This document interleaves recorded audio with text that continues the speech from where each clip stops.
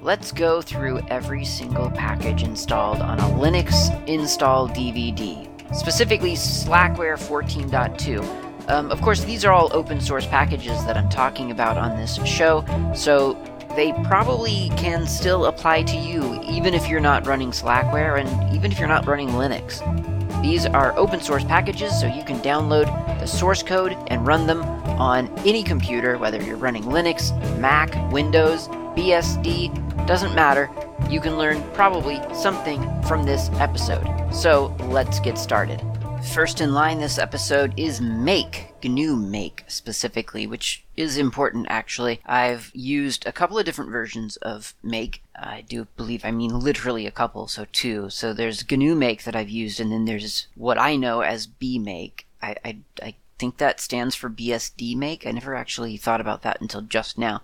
It's on NetBSD, and you will encounter that if you ever use package source. So I've used both of them, and I haven't yet come across something. I have not written a makefile that could not be processed by either of those two, but I do know that makefiles written for one are not they're not always compatible with the other. Slackware ships with GNU Make, so that's what I'll talk about in this episode. I'm not an expert in Make, and I've already heard from a listener who kind of is, and does a lot of work with Make and really appreciates how it enables them to build just what needs to be built, because Make is pretty intelligent when it comes to determining what the state of your build environment looks like. If this is starting to sound like a precursor to something like, say, Ansible, then I honestly kind of think in many ways it is. I mean, I might be overstating it, but there are some common themes here. The ability to kind of differentiate between an environment that has 32 of the files that needed to be built versus an environment that needs everything to be built, that can make a big difference if you're building hundreds of object files or something like that. So it's kind of fancy in that way, and I have to admit that I don't really use it quite as heavily as I think, well, as I know a lot of people are able to use it. However, I know a little bit about it, and so that's what I'm going to talk about in this episode. GNU Make, the command, actually, before I start down this path, I'm going to do a less on /var/log/packages, and then make-4.1 tells me that the only binary included in this package is make. So that's all we have to cover today. It's not one of those mega packages or anything. This is a single command, and the command make has a pretty good info and man page, so you can read that for all of the details. It is a very good read. But the command make, it kind of does one thing in a way, and that is, at least from the user's perspective, it processes a make file. So you tell make to launch, and it looks in the current directory for a make file to parse and to process. You can also tell it where that make file is with a -- file option, or a -- make file, or just a -f for short. I think generally speaking, and this is generally, I think generally the typical workflow there is simply to be in the directory where your make file is and to launch make and let it process the make file. Now there's very often something else that you launch with, or that you another subcommand, a verb in there that you use with make, but we'll get into that in a moment. So I'm going to go to a demo directory here, and I guess I'll make directory make demo. How's that?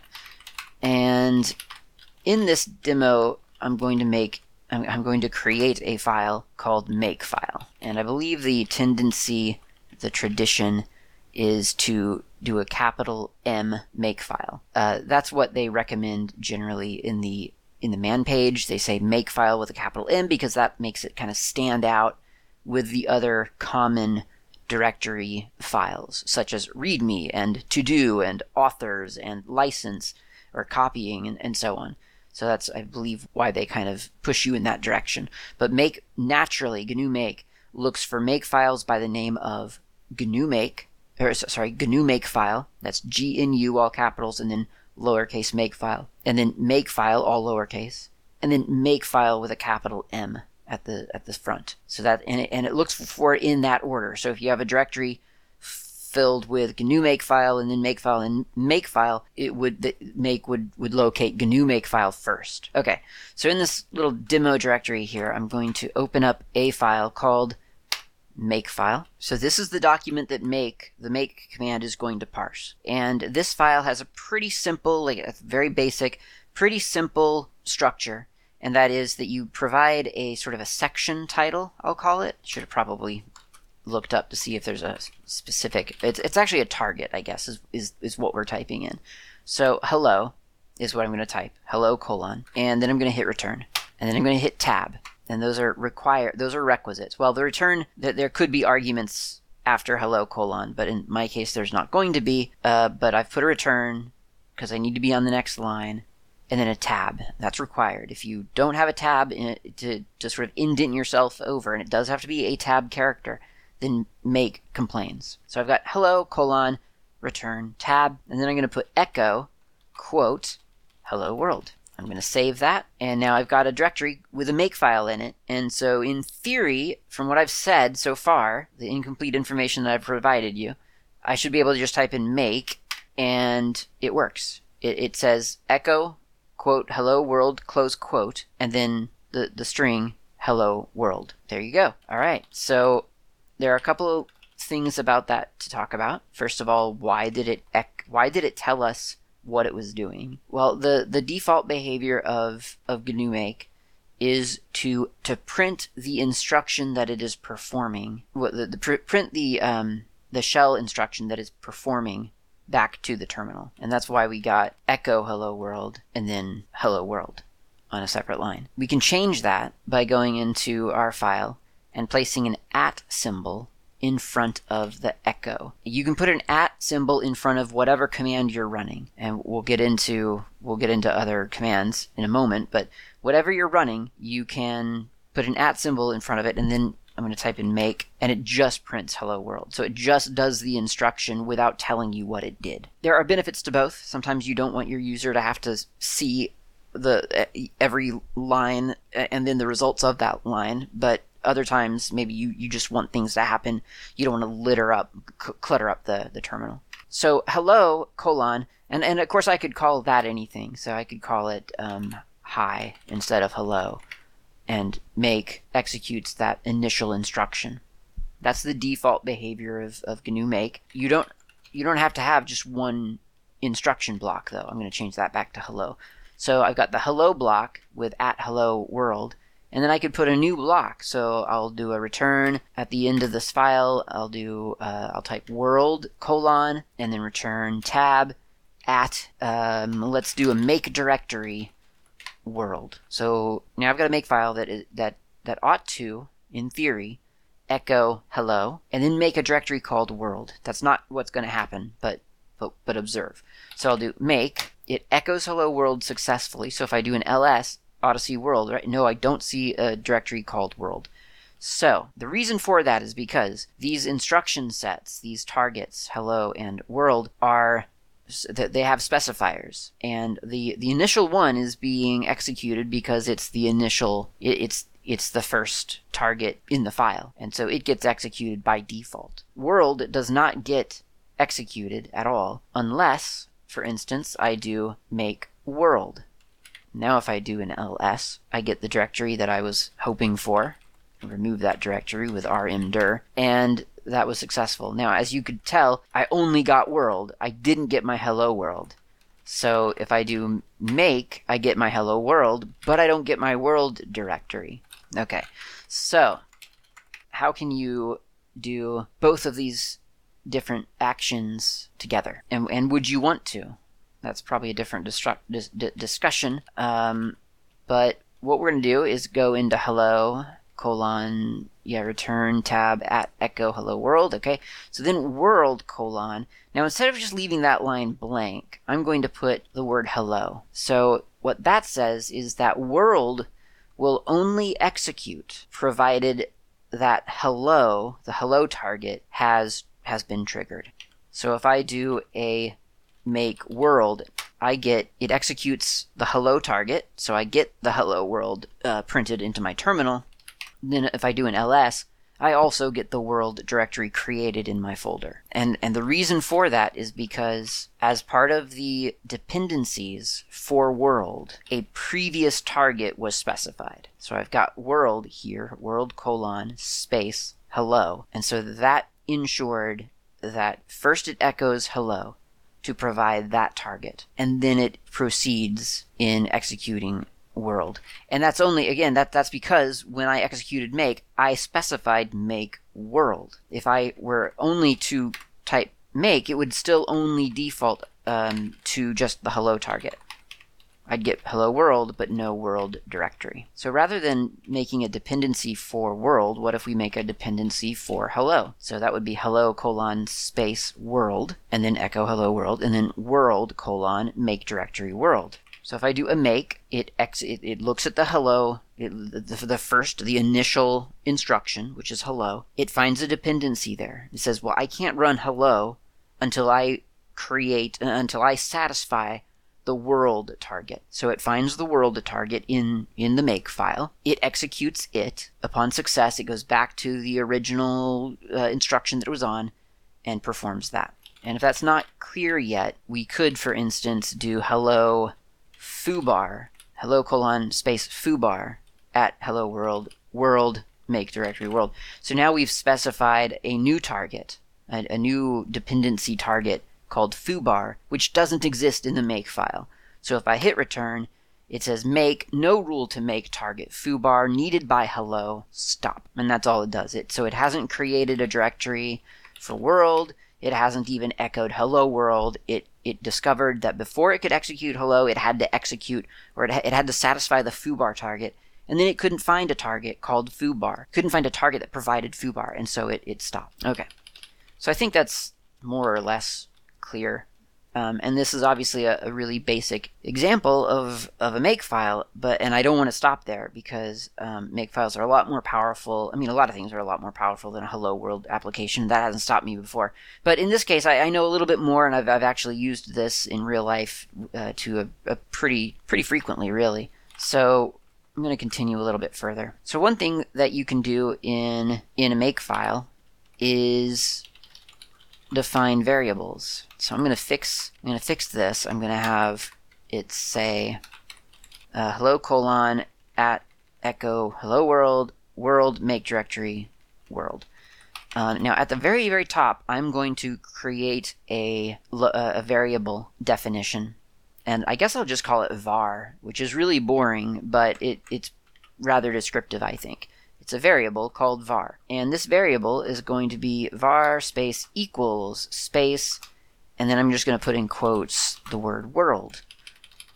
And then in the world target, rather than saying make directory, actually, you know what? In the hello target, I think I'm going to put hello $, parentheses, and in those parentheses I'm going to write var. That should work, I think. So in other words, I've got hello : return tab at echo quote hello $, parentheses var close parentheses close quote, and then world make directory world. So now I'm going to do, what am I going to do? I forget already what the dependencies are.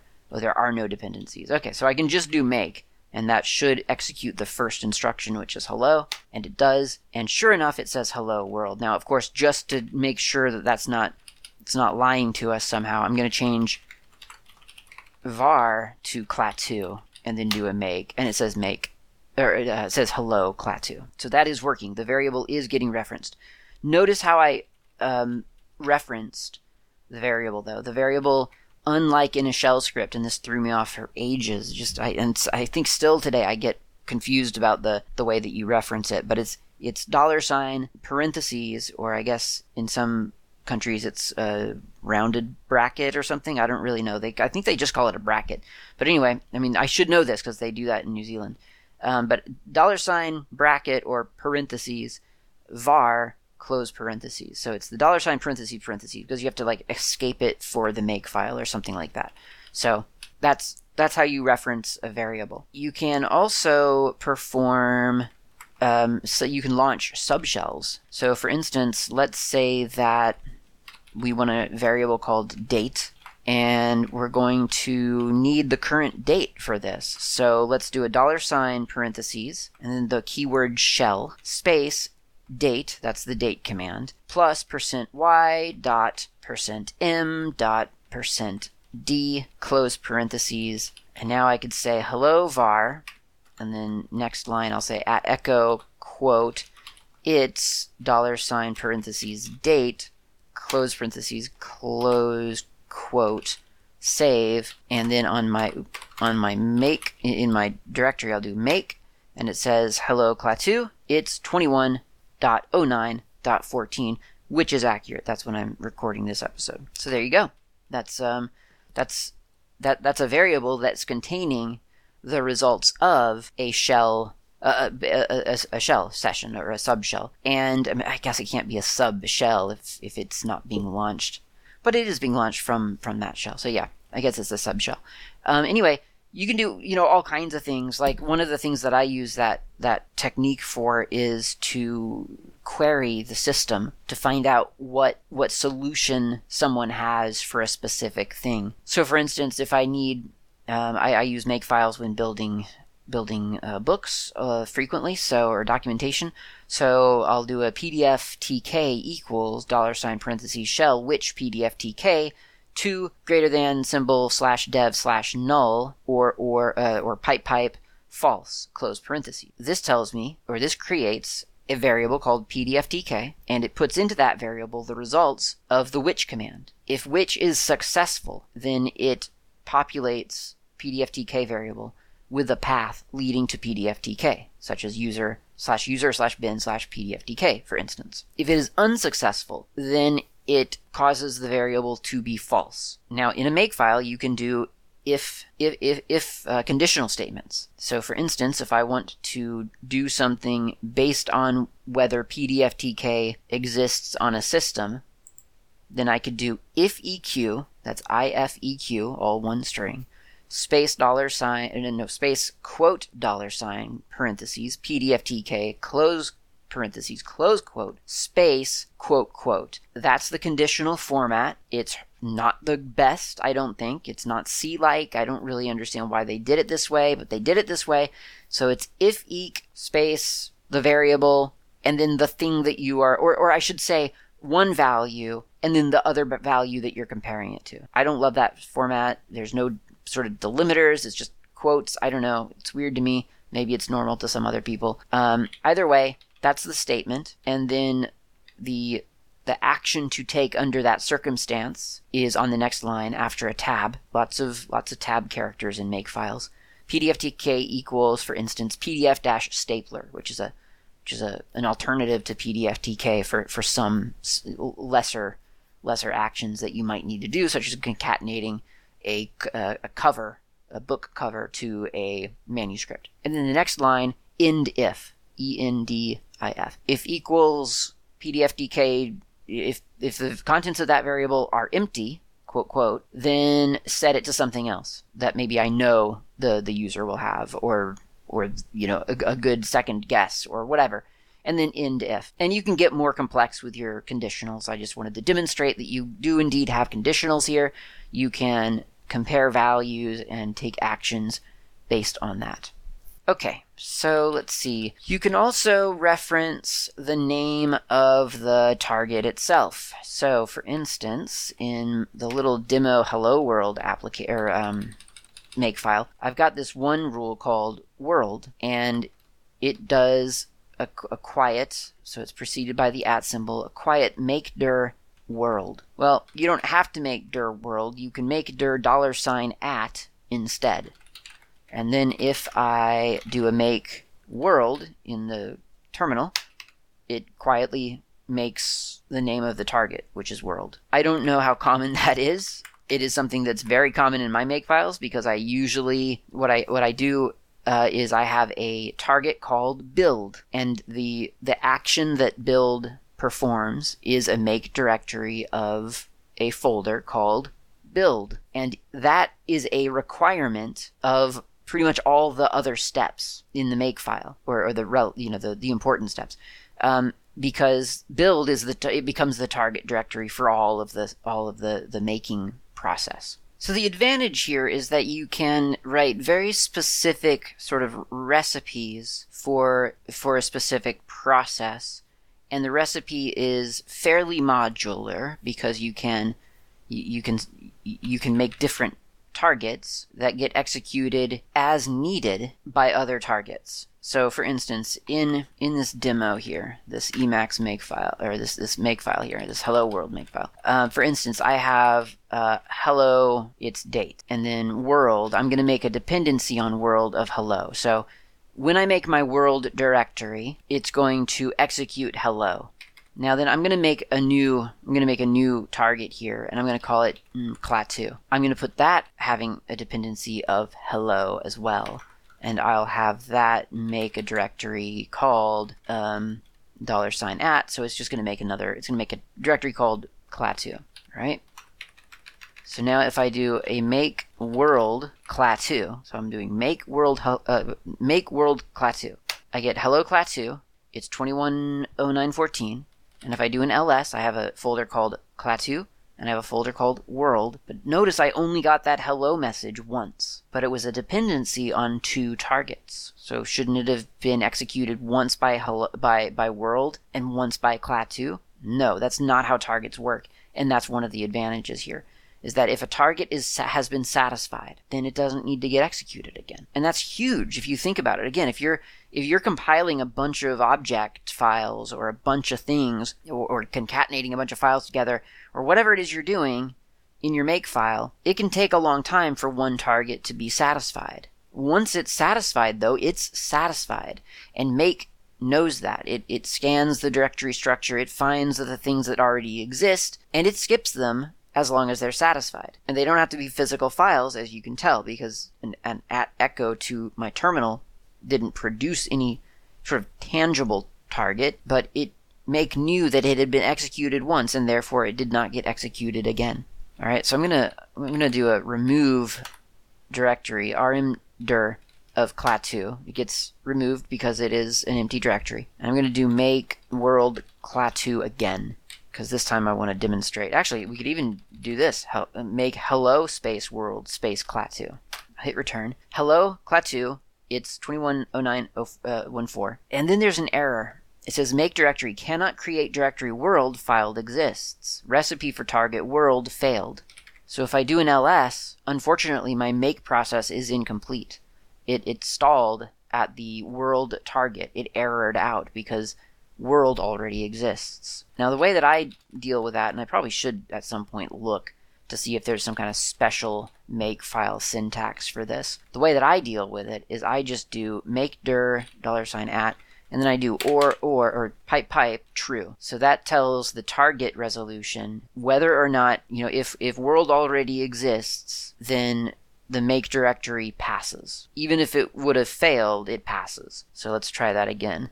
Make hello world clat2 gives me the statement, the echo statement, and then to make a liar out of me, it says it cannot create the directory world because it already exists. I swear to you, this is my normal solution to this problem of just saying or true, and yet it's not working right now. That is so interesting. Could it be because of that variable value? I wonder. Make hello world. No, it's still... Oh, I'm sorry. It didn't make a liar out of me. It actually succeeded. It was just telling me make dir cannot create directory world file exists. But the target itself was still resolved as true. Well, that kind of ruined that demo, my uncertainty. So instead, I'm going to keep that error in just so that we all get the pleasure of hearing the process work.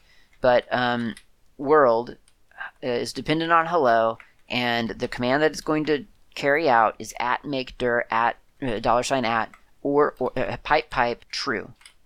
So now if I do so even though the world directory exists from last time, if I do make hello world clat2, the echo gets echoed out to my terminal, And then I do get a warning saying make directory cannot create directory world file exists, but that's fine because if I do an ls, I see that the directory clat2 and world both do exist. I wonder if I could just, if I piped the number 2 and then a greater than or an angle bracket pointing to the right /dev/null or true. I wonder if that would work. Yeah, that works and doesn't give me that error. So I guess I could start using it.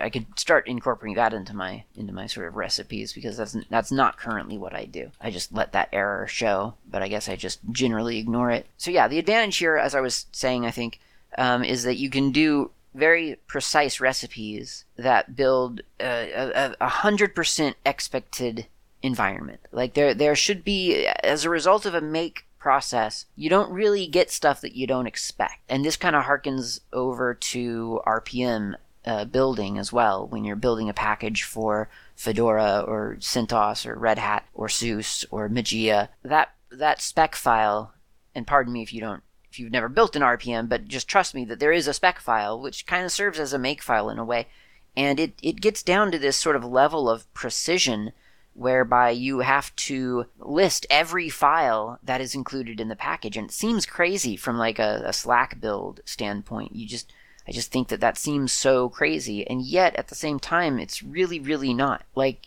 if there's a process that is programmatic, it is proscribed by a file, and we know what to expect from all of the outputs, then we can list the outputs later. And if there's an extra output in our output, then something has gone wrong.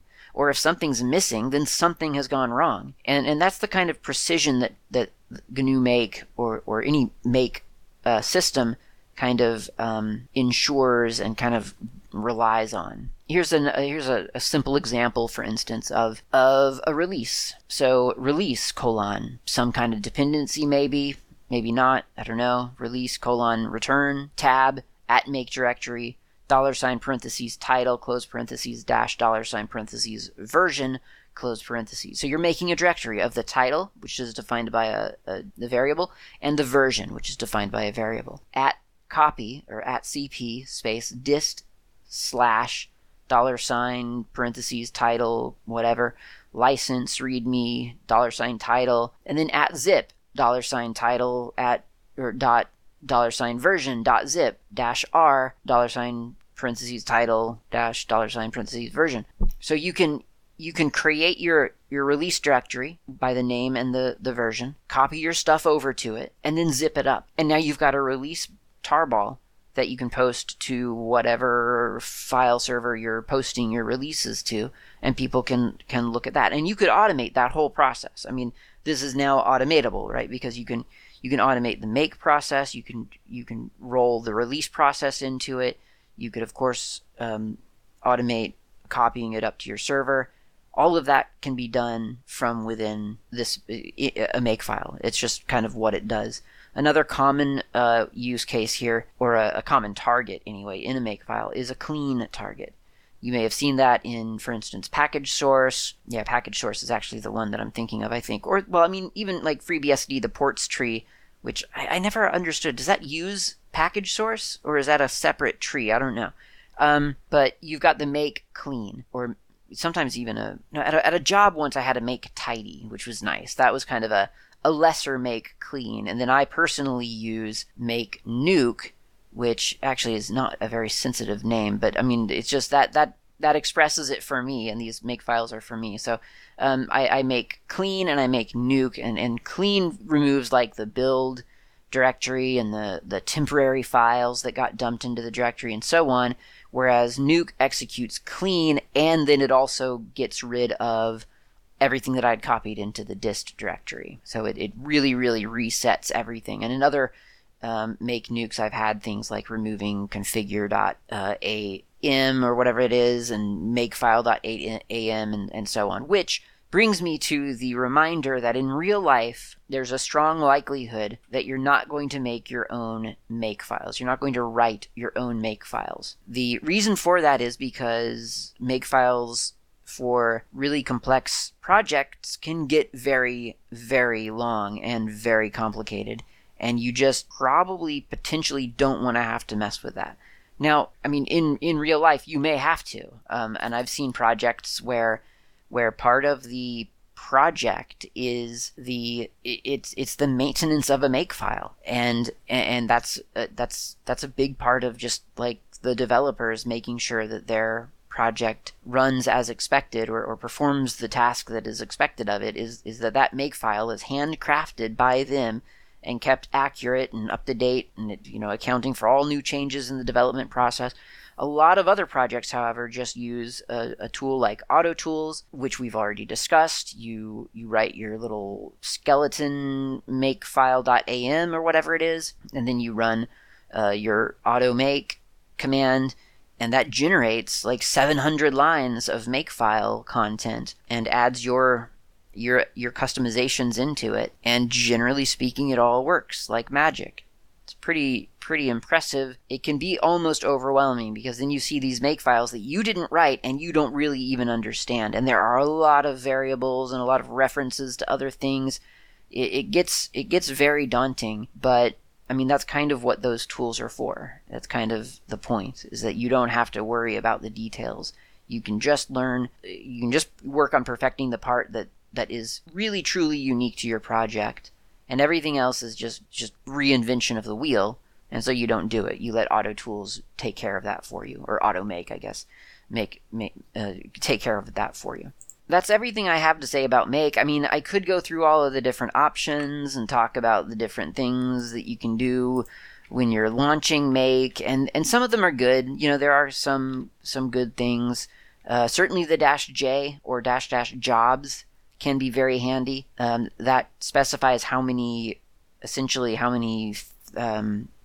threads to use when doing the makefile, or when processing the makefile. So, for instance, the common rule of thumb is that you do a cat of CPU of /proc/CPU. What is it? CPU info or something like that? /proc CPU info. Yeah, and I guess there's a way for that. I'm just going to do it the lazy way and say grep processor, and then I guess I'll even do a pipe of tail and -1. Now I get just the highest number, which is processor 5, so that means my processor has 6 cores, and so the -J for me would be 5, -J5. That in theory maximizes how many threads or whatever your make process is able to launch. And it does speed things up. I mean, I have yet to. No, that's not true. It's one of those things where if you use that, you notice it on the long jobs, which, because they are long jobs, you feel like they're still long, even though it was cut in half. You still think, oh, that took a long time, and so it doesn't. On one hand, yes, you notice the difference, because you think, oh my gosh, it only took an hour and a half instead of 3 hours. But at the same time, it's still an hour and a half, so you don't, you want that magical -J number that just makes it instantaneous, but that's just really hard to attain, I think, in real life. But anyway, -J, that's a good one. That's a very good one. And let's see, is there anything else? Not really. Yeah, it's a great command. You can read all about it in the info pages, the man pages. You can find out all the different options available for it. Is there a reason to use GNU Make over, let's say, a shell script or Ansible? Well, I think for a shell script, yes, absolutely. You would be reinventing many wheels if you were to implement the conveniences that Makefiles provide with a shell script. Conversely, you are, I'm not going to say severely hindered, but you will feel like you're taking a penalty when you start writing Makefiles if you're not used to Makefiles. And even sometimes if you are used to Makefiles, you still feel like you're kind of constrained in really weird ways. You think, well, first of all, I don't know all the keywords that I can use. The if thing isn't working. I can't remember what Klaatu said it was. It was something like if something or another. It's if EQ, by the way. And then it's end if. And so you're stumbling around trying to do things that come naturally to you maybe in Bash, and so it ends up just being frustrating. But if you get over that, then eventually you may find yourself getting relatively comfortable with Makefiles, and you find yourself able to kind of perform really useful tasks. Like you see all of your targets come together, and they're executing, and they're based on the success of others, and it all just kind of works, and you get pretty happy about it. And if you try to implement that in a shell script, then I'm sure it's possible. It's just going to take a lot of test statements and a lot of kind of just I guess it would have to be something that, very test driven, I guess, almost in a way, because otherwise you're just not going to really know how much of that makefile needs to be made. So I feel like you could probably do it, but then again, like, why are you reinventing that wheel? And there are probably some drawbacks that I'm not even thinking of. I'm sure there are some drawbacks that I'm just not thinking about. But anyway, so I mean, I think sometimes there is a call for a makefile rather than a shell script. That is something that I've struggled with before, though.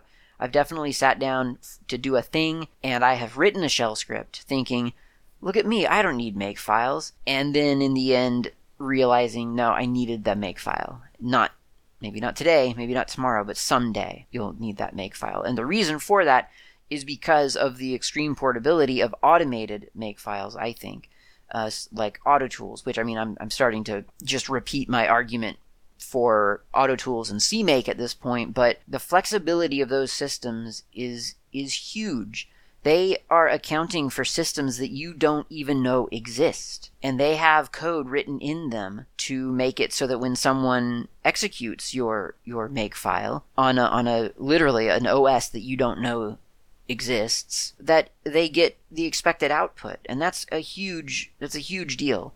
I mean, it can boil down to something as simple as doing, like, I don't know, make directory /home $user /foo, only to find out that on some systems /home isn't located at /home. It's /var /home or /U users. How could you predict that? You can't. But if AutoMake and AutoTools, if they know that about their environment, then you don't have to know about that. So shell scripts are great, and I think they're easy to default to if that's what you're used to. But sometimes, I guess, as they say, the right tool for the right job, and sometimes GNU Make, or rather I should say Make, is the right tool for the right job. So about GNU Make versus, for instance, bmake, I said in the beginning that I've not personally written a makefile that cannot run on both. That's as far as I know. There are makefiles, though, in the package source tree, the package source pkgsrc.net, I think. It's the sort of the main central repository for software for a lot of BSDs. In package source, if you were to download that and run it, and you can download it and run it on Linux. I've done episodes about it in the past, and I'll probably do episodes on it in the future. But it is really handy. And it's just this kind of more or less, in theory, universal software repository, which sounds really, really appealing. There are caveats. But if you download that and you forget to use bmake and just use make, then it fails. And sometimes you'll spend an afternoon trying to figure out why that's happening until you finally read the documentation where it says, if you're on a Linux system, be sure to execute bmake, not just make. It's very clear. It's written right in the documentation. And yet, some of us miss that for whole afternoons. Not that I'm speaking from experience by any means. Actually, I am. I'm speaking from experience. That's a story that happened to me. Okay, so that's Make. It's a really great... Oh yeah, so let's talk really quick about Ansible. I think that Ansible is... I do think there's probably some, sort of inheritance there. I don't know, probably not direct, but there's got to be some principal similarities between just Make, the Make system, and Ansible. But Ansible, I would say, is it's not really focused on compiling code. It is very much focused on the state of a system, which, I mean, that's pretty similar to a Make system, but Make system is hyper specific to sort of files in directories being managed for a specific project. I mean, I'm sure there are great uses of Make that divert from that, but I think Ansible really takes on a bigger world view and kind of targets a lot more than just sort of what Makefile does target. And I think there's probably an argument, even if there's an argument, if someone could demonstrate, which I'm sure probably many people could, demonstrate that GNU Make or BMake or whatever Make system could do what Ansible did, I'm sure there would be a lot of abuses there within the Make system, because that's just not what Make is designed to do. Whereas Ansible is designed to go out to the network, find the target hosts in the list that it has, and then to execute commands as needed, to escalate privileges as needed, and so on. So there's, it's kind of a different targets, although it is a very similar system. But I would probably, in my mind, I would think that Ansible is specialized enough for what it does to deserve sort of its own place, and Make and CMake and so on are specialized enough for what they do that they deserve their space. And shell scripts are great all-purpose tools, but in order to avoid reinventing a bunch of wheels or excluding a bunch of systems, you would use Make for compiling, Ansible for system maintenance, shell scripts for, just odd jobs on the system that, we all know what shell scripts are for. We use those in real life. So that's what you would do with those, I guess. So that's everything about Make, pretty much, that I know about. It's a big system. There's a lot more to say, I'm sure, but that's just kind of the overview that I've got based on my own experience. Let's go take a coffee break.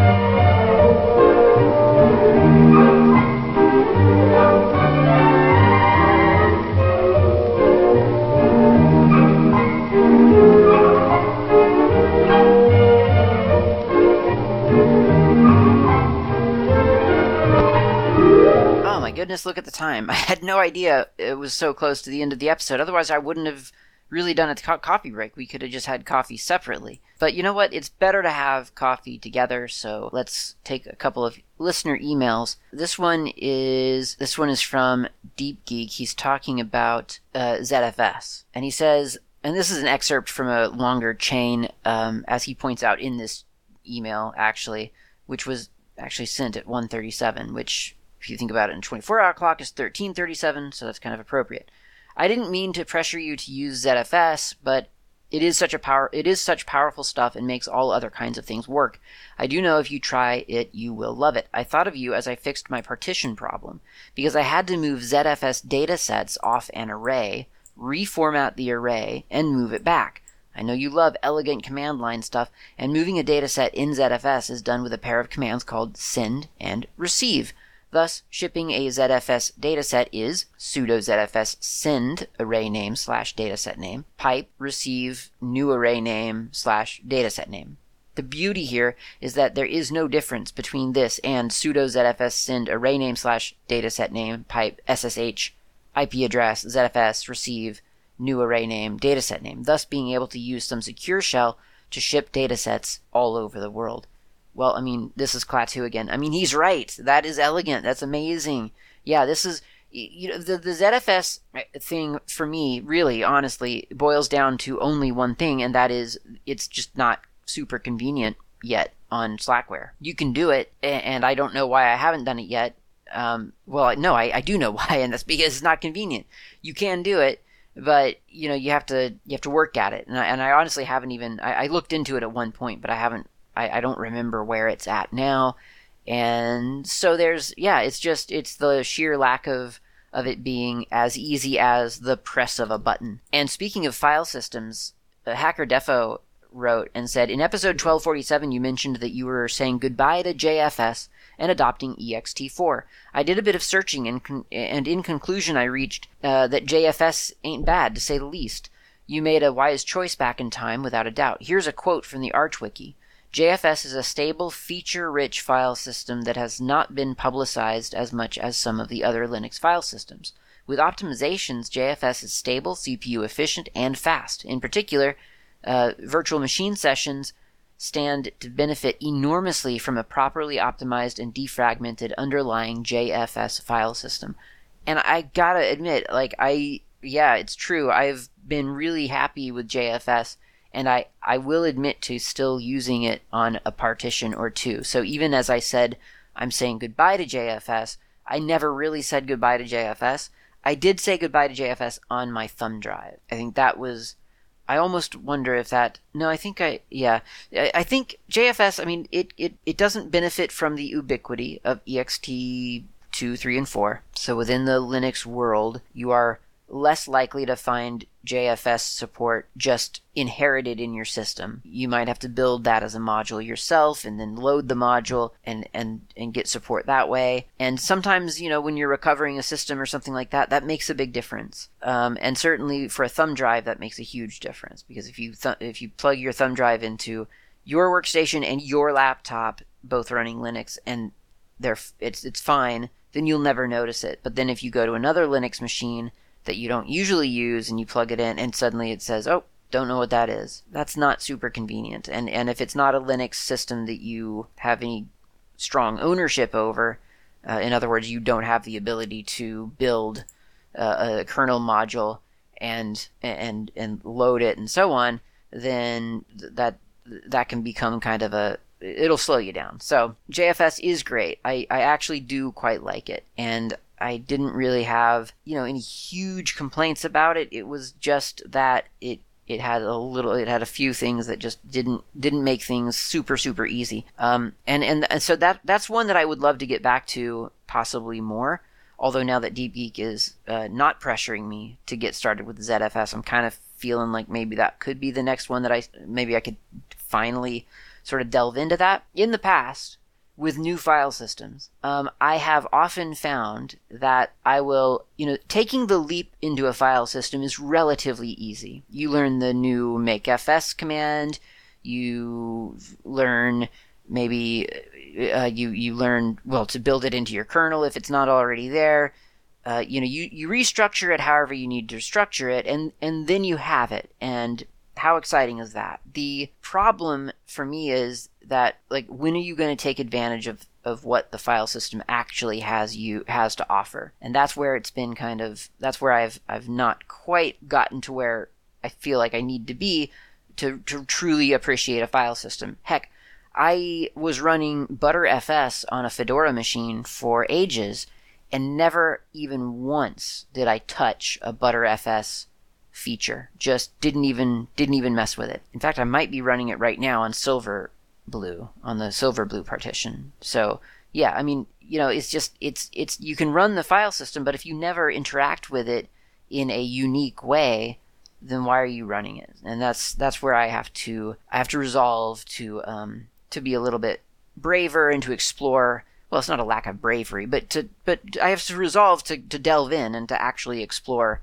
the features of some new exciting file system, instead of just using the file system and then forgetting that it exists, which arguably for most people is what a file system ought to do for you. That's the extent of it. As long as that file system boots, saves your data, and then if you unplug your computer without turning everything off, your data is still there, up to the last key press. I mean, that's great. That's what you want out of a file system. And all the juggling of data that DeepGeek gets up to it's inspiring. But I struggle to know whether or not I'm going to take advantage of it. So we'll get there. That's those are commentaries about file systems.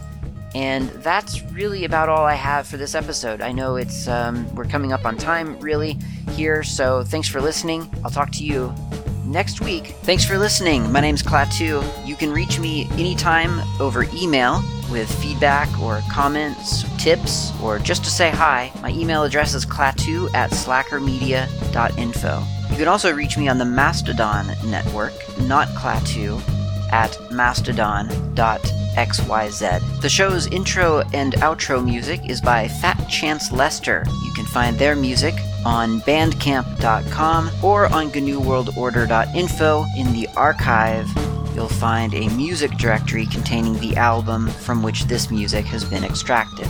Until next time, thanks for listening and keep the source open.